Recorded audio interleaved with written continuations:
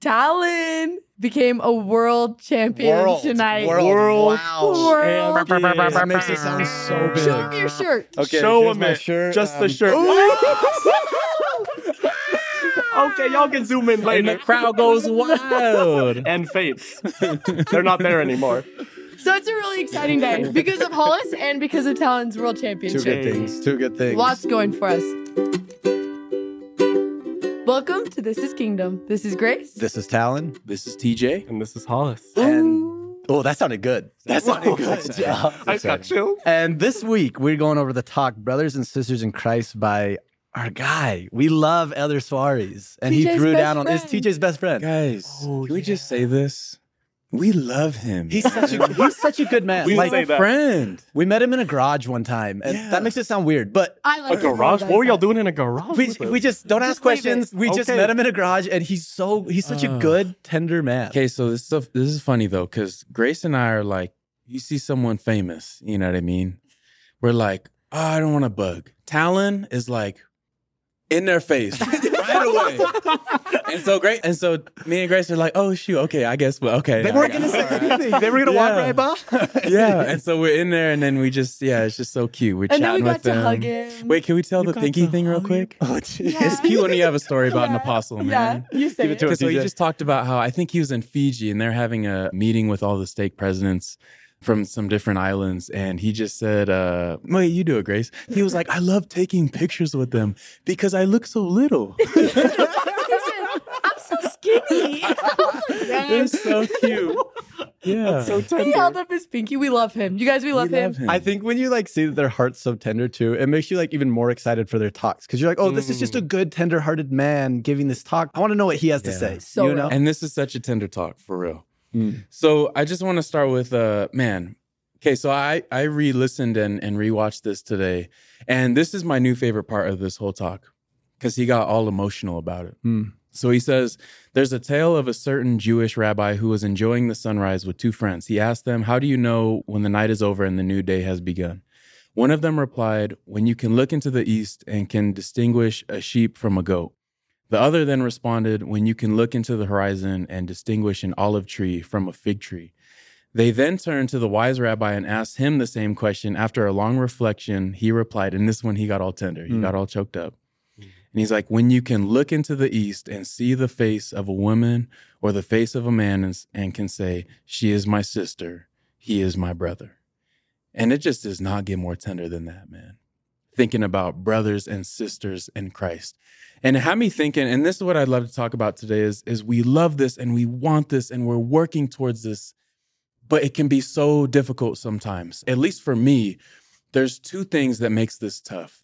Is sometimes I'm honestly on the end of being judgmental. You know what I mean? I'm quick to judge. I see something, I'm like, whoa, this is how it is. This is how it's going to go, which is obviously wrong and dumb. And that's what I do, okay?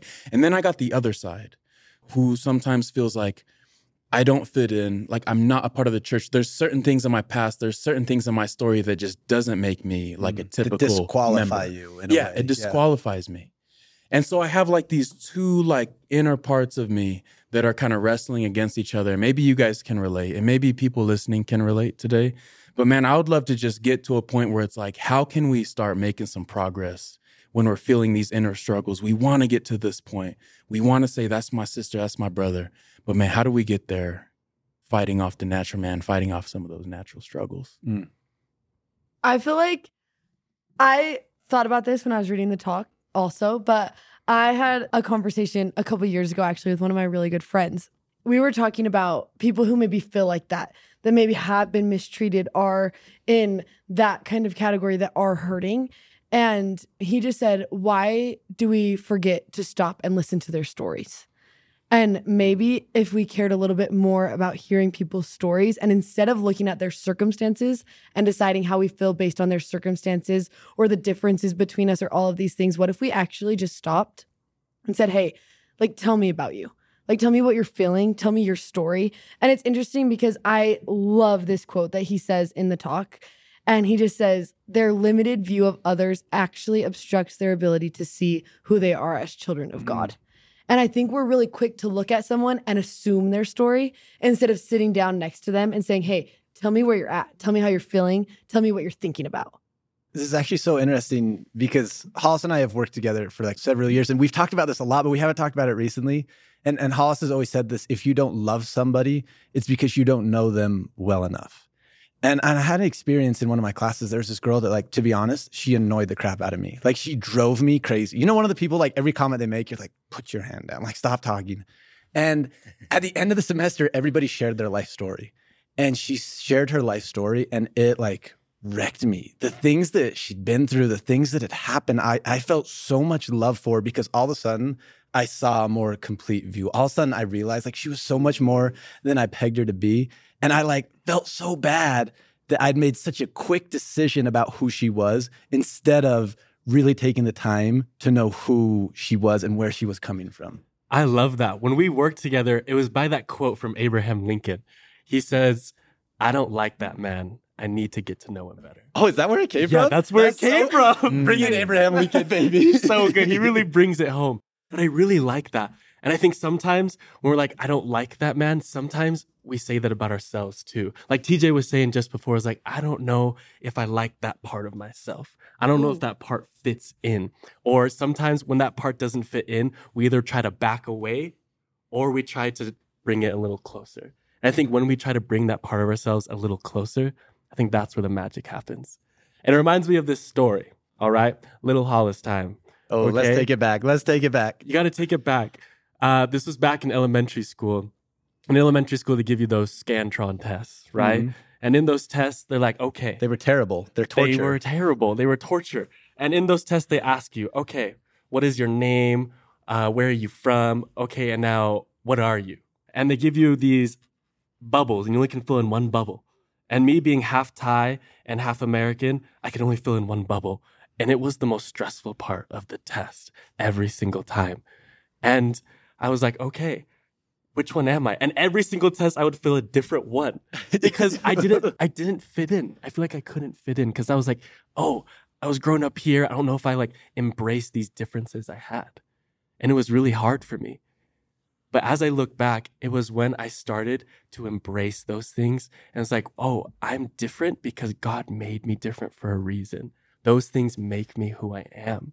And the more I tried to stop fitting in and started embracing what God gave me and these gifts that he gave me, the more I realized those things were just labels. The only label I needed to worry about was that I'm a child of God. And that's what helped me realize, just like I can embrace that in myself, I can embrace that same thing in others. Those differences don't mean anything. They're only enhance the experience and journey we have with God here. Oh, I feel you on that, man. Ooh, because me too, bro. Right? I'm half white, half Samoan, bro. Me too. Oh, no. Oh, you didn't tell me that. I'm half Latino now. That I always feel super white at the Samoan things and super Samoan at the white things, bro. I love you. Get me, bro. All right, but watch this. Okay, I gotta share this quote and ask this question for you guys. So Elder Soares says, as sons and daughters of the covenant, we can help to eliminate this kind of behavior, right? The prejudice, the judging. Man, I gotta say this too. He says, in fact, my dear brothers and sisters, there is no place for prejudiced thoughts or actions in the community of saints. And then he says, we can help to eliminate this kind of behavior by looking at the apparent differences that exist between us with the Savior's eyes. And I think that is so crazy and so awesome. And then it's like, how the heck do we start to do that?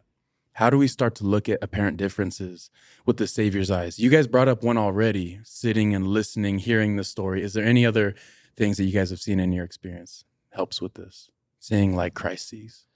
Y'all are going to have better thoughts on this. But my first thought is honestly making a decision about who you want to be. And I feel like we've talked a lot about this recently of like deciding who you want to be. Here's something to add to your list. 9 times in this talk uses the word respect, of like having respect towards people, which if you look at like synonyms, it's like to admire, to appreciate, right? And I think again and again, he's trying to get across, like, be the kind of person that it doesn't matter who you're interacting with, you respect them.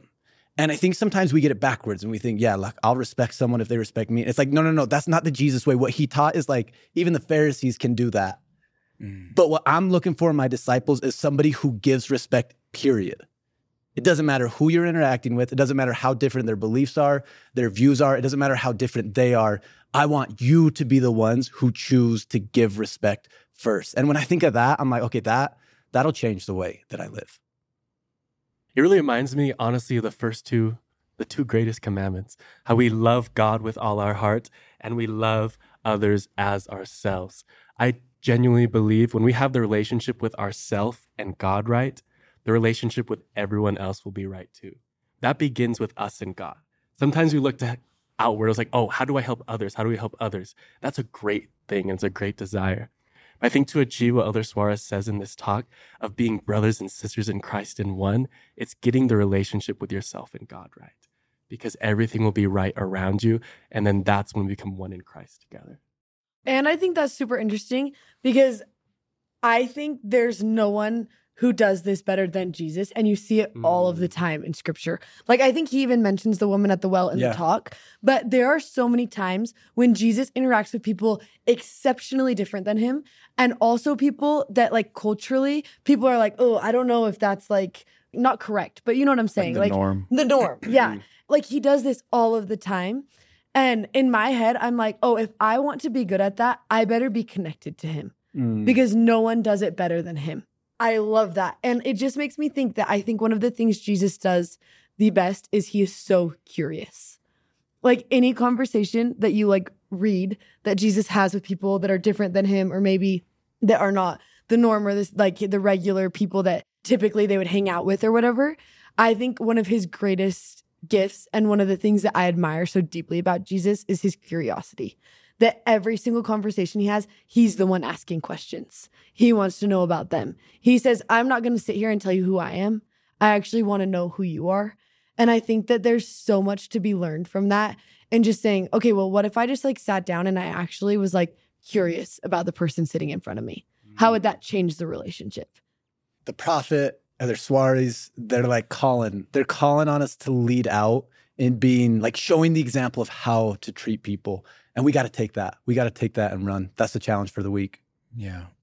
There's got to be a reason, man, why there's so many differences with us. There's got to be a reason why there's so many different views and perspectives and circumstances and journeys, man. And here's the thing.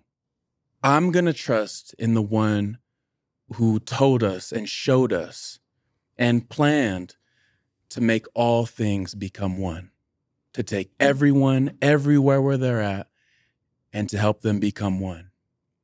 And we can do that as we sing this song, man. We are children holding hands around the world like an army. Hey. With the gospel flag unfurled. That's right. We are led by his light and we love truth and right. Come on. We are building the kingdom of God. Hey. Okay. Let's go. Let's get it. See you next week.